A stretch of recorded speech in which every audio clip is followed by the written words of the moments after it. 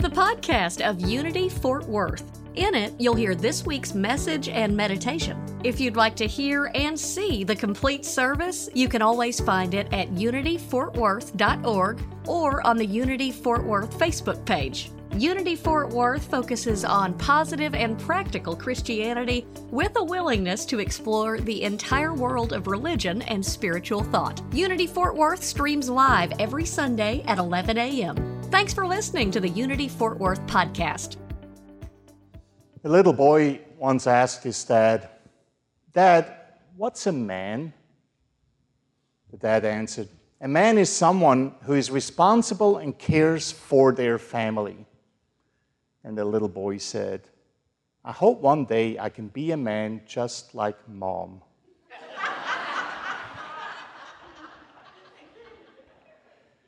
A daughter once asked her mother, "Mom, what is it like to have the greatest daughter in the world?" The mother said, "I don't know, dear. You have to ask your grandma."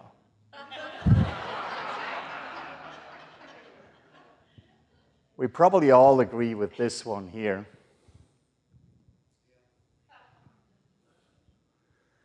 Supermoms, right? If we really went into the closet of supermoms, we probably would see something like that.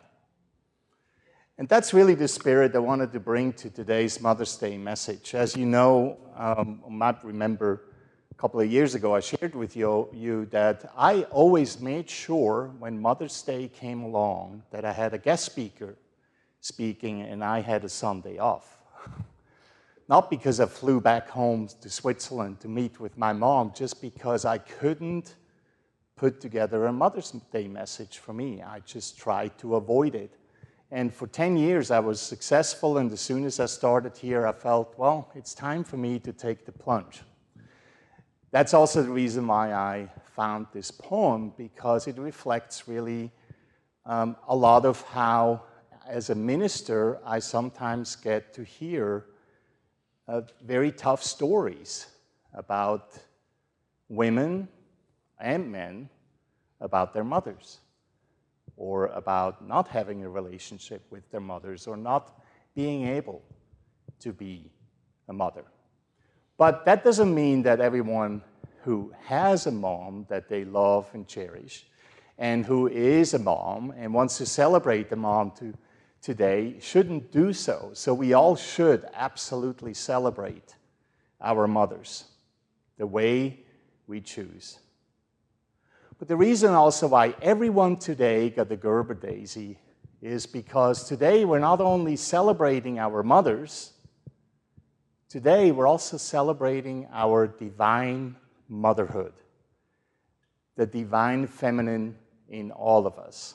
That's why whether you are a man or a woman or otherwise identified, when you came into the door, you got a Gerber Daisy as a symbol of that very important aspect of our spiritual divinity. And so today I want to explore this a little bit through the lens of three women. And what better way to lighten things up than may have a little quiz with you guys. These are the three women, starting on the left. Who do you think the one on the far left, the woman is? Okay. Good idea. Emily Katie you're thinking about? Almost. She's the tough one, but I'll get back to her. But how about the middle one? That should be easier. Myrtle, there you go. Unitix already knew it, right? Myrtle Fillmore. What about the one on the right? Virgin Mary. Virgin Mary, Mother Mary. Correct. So I want to talk a little bit about these three women, starting with the one on the far left. Her name is Anne Larkins. Who knows? Anne Jarvis. Who knows who Anne Jarvis is? She's very important to this day. Why do you think? She created Mother's Day. She's the one responsible of creating Mother's Day because her mother, before she passed in 1905, asked her or said, my wish is that we have a day in our country where we celebrate and honor our mothers. And after she passed, Anne went out there and made it happen in her local community. And after almost 10 years, in 1914, this day was made a national holiday by President Woodrow Wilson. Unfortunately, Anne started resenting Mother's Day after a while, because Mother's Day has started turning into what it is often today, more of a commercial business, a marketing opportunity than anything else. So up until 1948, when she passed, she really didn't like Mother's Day anymore, but she was the one who inspired Mother's Day. Can you imagine that? An American woman inspiring such an important day that's celebrated around the world. This year, it's predicted that on Mother's Day, people will spend $31.7 billion. I hope some of those $31.7 billion will move into our fundraiser today. 84% of Americans celebrate Mother's Day. 75% of them purchase flowers and a card. 57% of them will buy lunch or dinner for their mothers. And 27% choose to buy an experience instead of a physical gift. So there's lots going on. It's a huge commercial opportunity, right? And I think it's fair enough to celebrate it and use it, and it's a great way of celebrating our mothers in this way. And why not buy flowers? Why not buy a card? Why not go out for dinner as long as we have them, right? As long as we can. I'm so grateful for technology because this morning at 5 o'clock, I was calling my mother. Not because she's up at 5 o'clock, but in Switzerland, it's 1 o'clock at 5. No, 12 o'clock, right around lunchtime. So I was able to talk with her through technology, even though I haven't seen her physically in so many years now, more than 5 years, right? So we have definitely more opportunities nowadays to connect. We got to ask ourselves, how do we want to connect? Are the flowers enough? Are the cards enough? Are buying lunch and dinner enough? Or is there more to it? How about our own motherly instinct, whether we are women, men, or otherwise?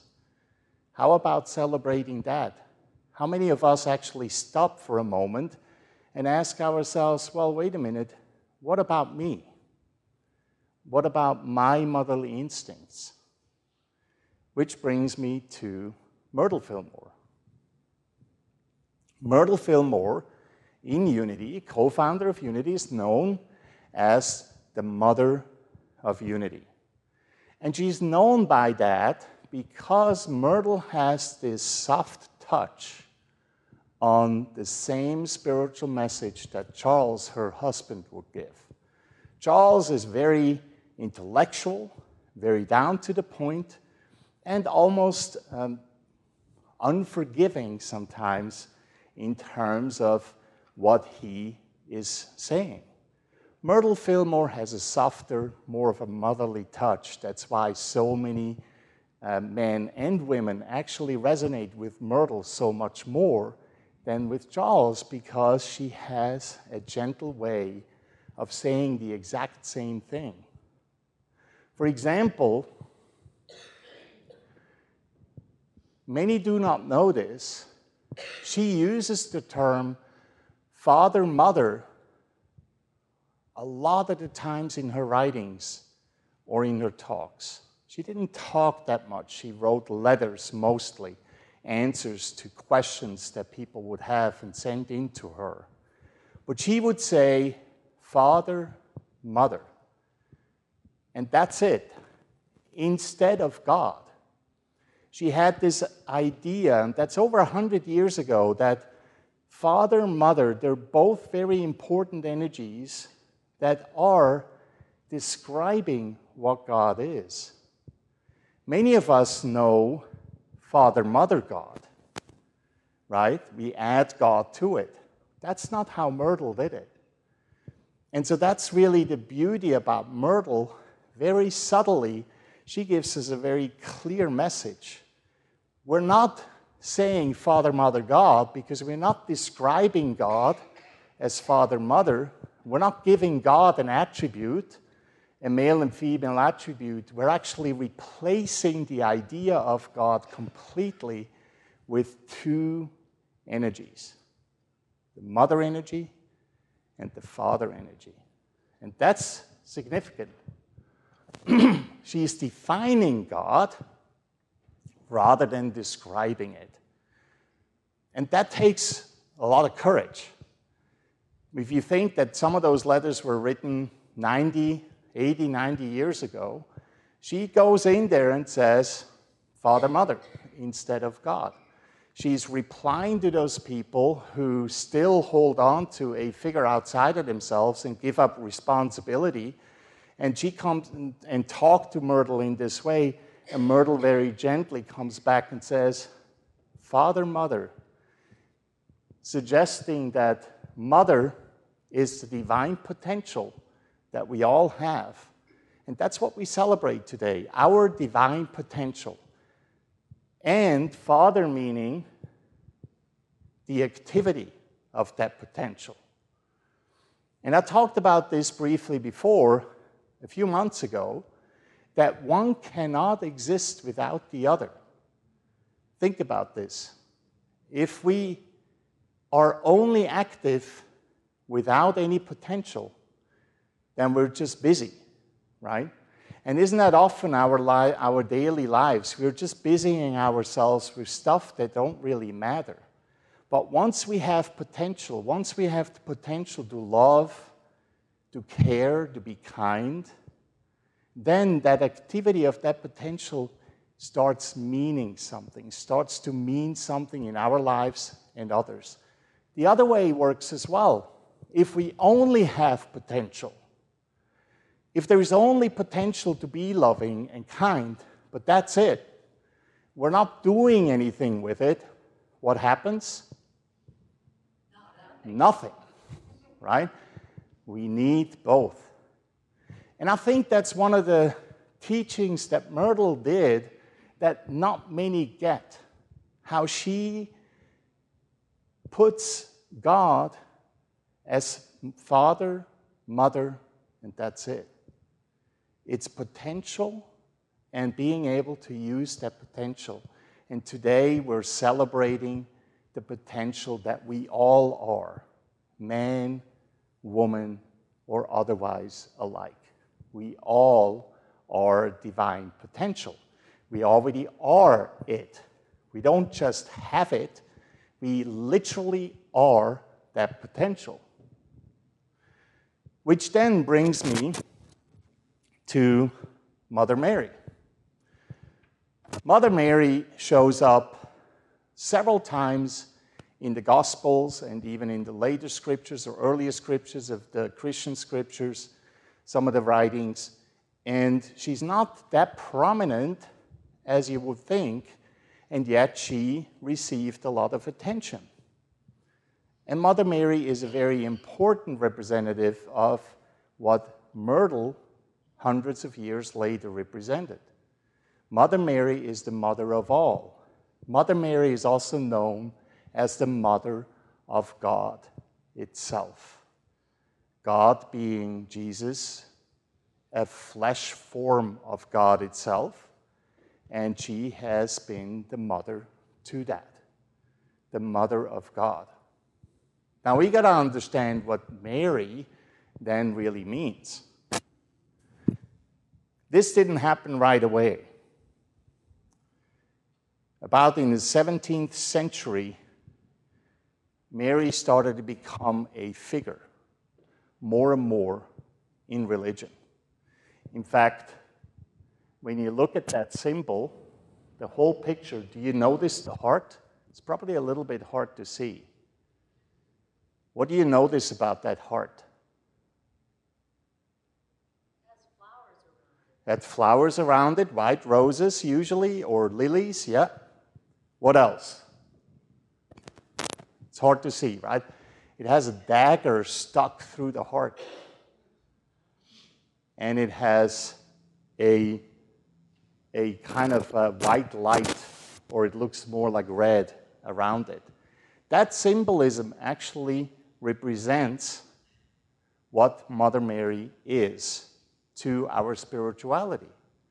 The heart on the outside of the body means that Mary not only had the love for herself and her family, but she had love for everyone, love for humanity. She represents the motherly love of God itself. God as potential. She is the icon of divine motherhood. The lilies, or the white roses surrounding the heart, that means purity. Because only Mary, according to those artists and those who came up with that symbol, has that purity that we need, and representing the purity that we need in order to be loving and kind, as Jesus taught, to love one another. That bright fire around it is connected to a piece in John's Revelation. In Revelation, John talks about the mother of the Son that's represented in there, Mary linked to the Son. And there's all these other symbolisms around it, but the dagger is the one that really is striking, isn't it? Why is there a dagger through the heart? And that dagger, and you have it in your sermon notes on the website, reflects back to the very early days when Jesus was born. In Jewish tradition, the firstborn would be brought to the temple, and then the priest would honor and bless the firstborn and give some sort of a prediction or a message about what that firstborn will do. And Simeon was the one who gave a blessing. And among those blessings, he said, "This child is destined for the falling and the rising of many in Israel, and to be a sign that will be opposed, so that the inner thoughts of many will be revealed. And the sword will pierce your own soul too." What Simeon was trying to suggest is that in Mary's future will be a lot of suffering. Suffering to see her son going through his ministry, not just being celebrated, but also being rejected, being judged, and eventually being crucified. In fact, according to the Gospel of John, Mary shows up twice only. First time during the wedding at Cana, which is the first notable miracle that Jesus performed. It's when Mary said and noticed, hey, we're out of wine here, after I don't know how many days of celebrating. And Jesus saying, it's not my time yet, and yet he turns water into wine. First noted miracle. Mary was also there at the end when Jesus was crucified. She was close to the cross when Jesus said to his disciple John, "This is my mother." And to Mary he said, "This is my most beloved disciple." And from that moment on, John took Mary into his family and took care of her. She was there at the beginning of the ministry and at the end of the ministry.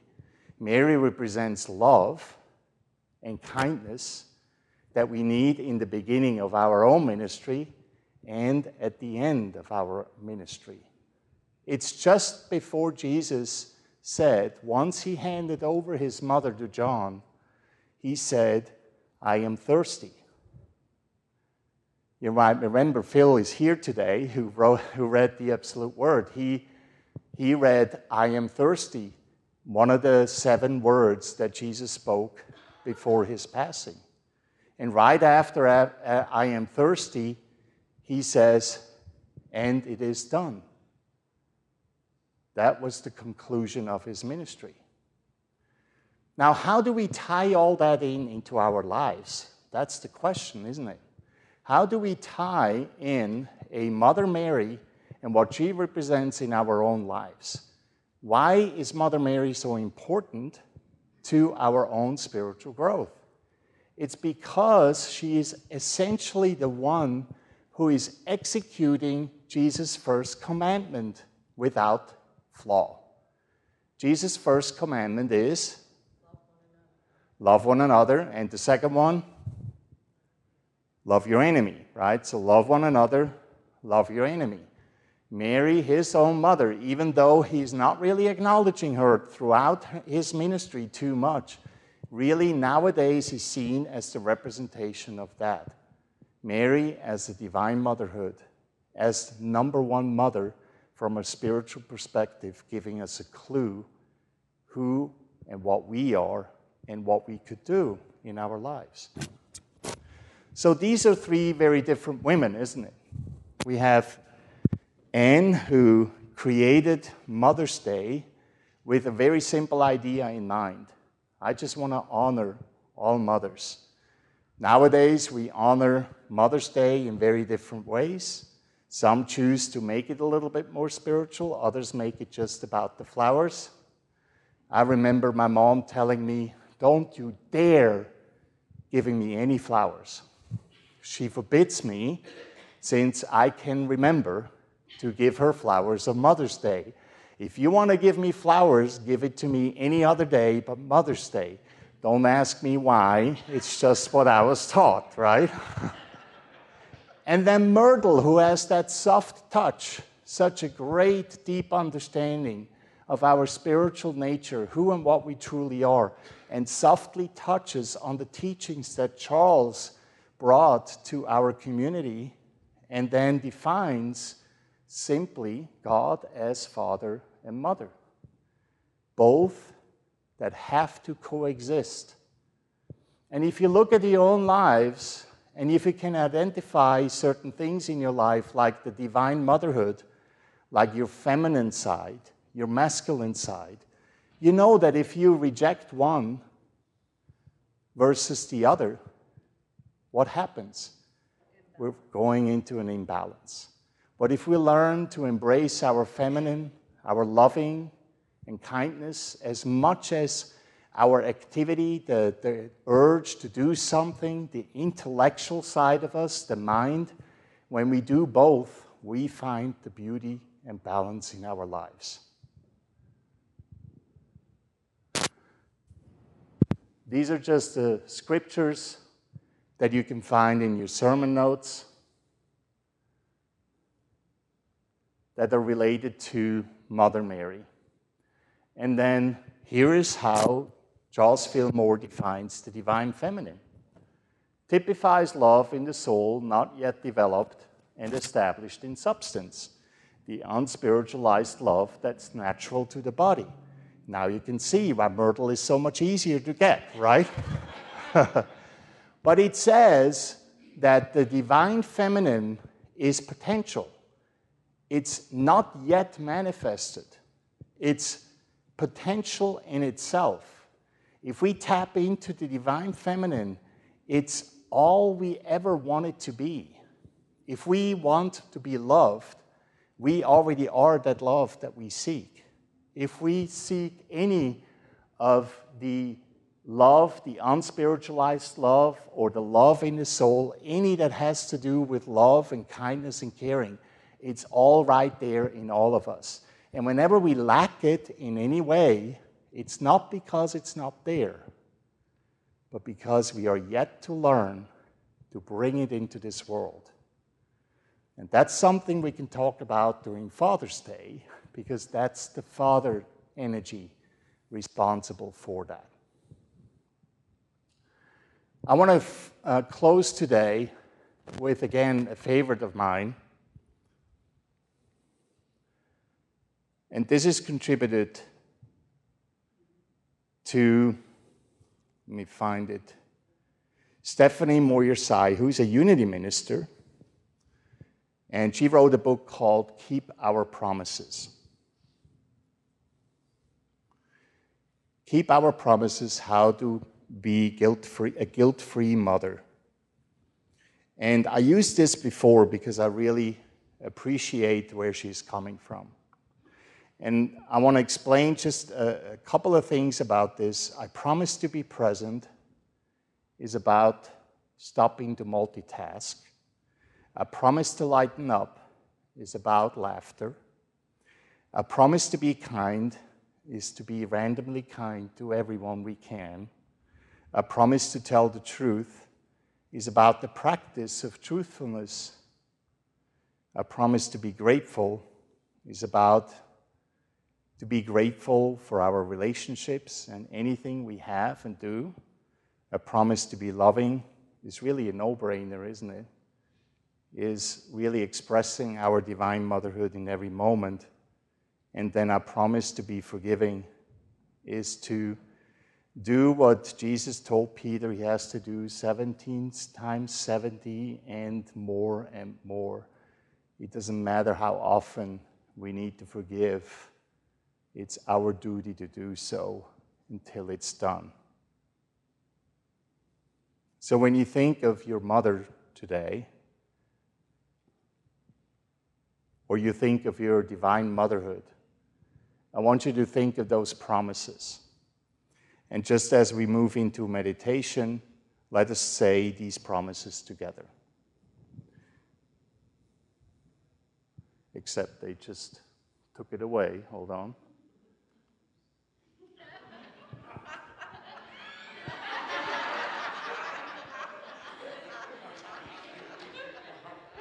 Did you notice that I prepared really hard to go right into a beautiful flow of music? And this is what's happening. So the potential of beauty was there, but I didn't really do a good job in doing it. There we go. So let's say this together. I promise to be present. I promise to lighten up. I promise to be kind. I promise to tell the truth. I promise to be grateful. I promise to be loving. And I promise to be forgiving. So let us take that into our meditation for today.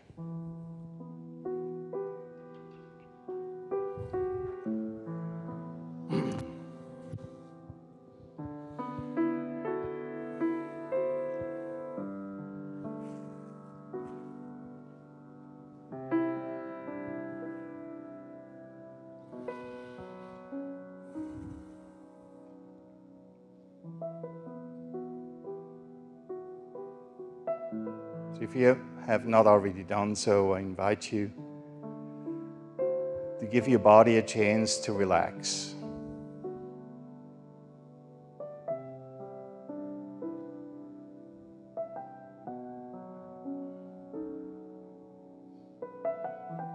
Whether you close your eyes or lower your gaze, or simply turn your attention inward. Allow yourself to become present in the here and now.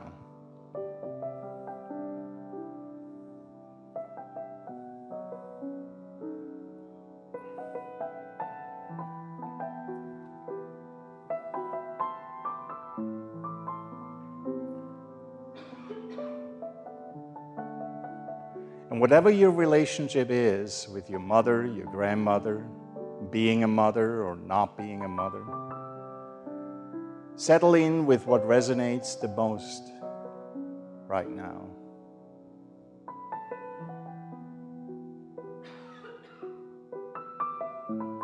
Allow the meaning of motherhood to take place. Maybe it's your physical motherhood. Maybe your spiritual motherhood.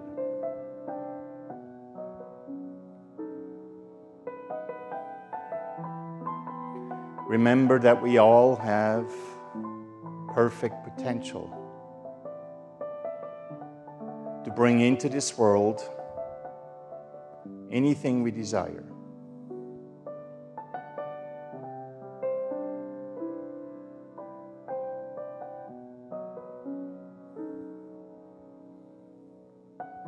So maybe you desire a better relationship with your children,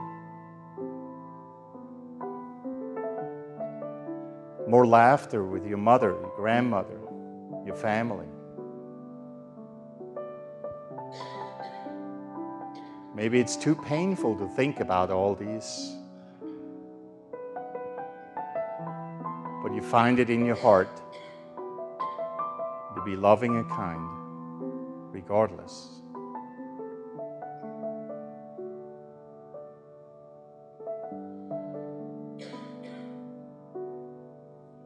Notice how the number one commandment of our way shower resonates. To love one another. Starting with ourselves and those we are close to.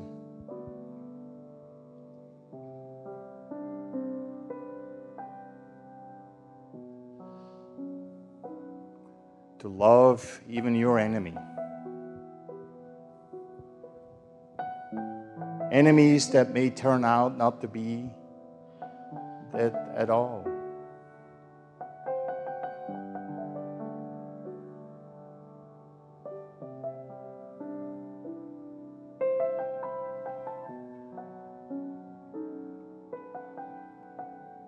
So for a moment, dive into your own heart.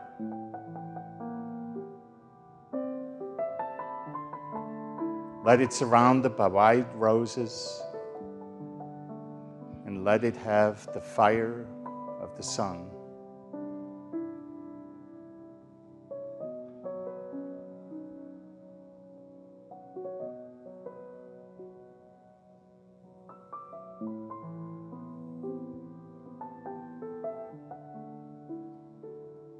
Bring about your divine motherhood, the feminine side.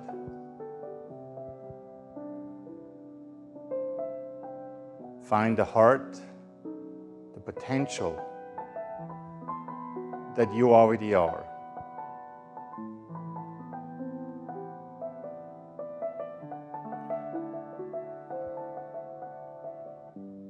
Recognize that in everything that we do, there is the potential to birth something new.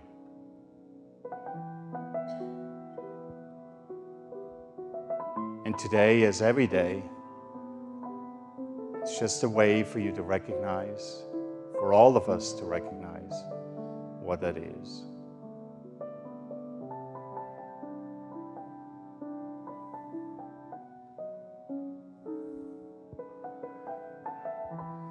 So let us find in our hearts these moments of gratitude. Recognize the things that we are, the things that we have, and find a way to be grateful for that.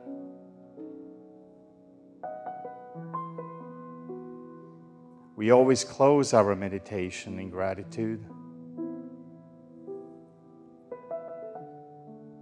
because it's just one step short of pure love. As we recognize what we're grateful for, we're allowing the love to be seen.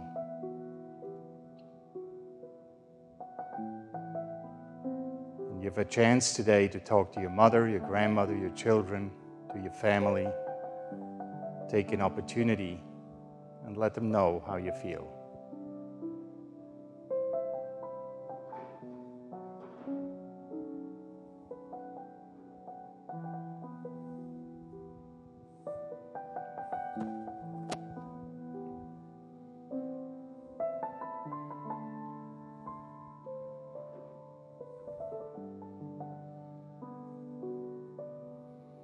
And one more time, before we return from our meditation, silently and quietly, join me in saying, a promise to be present, a promise to lighten up, a promise to be kind, a promise to tell the truth, a promise to be grateful, a promise to be loving, and a promise to be forgiving.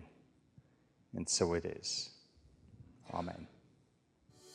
Thank you for listening to the Unity Fort Worth podcast.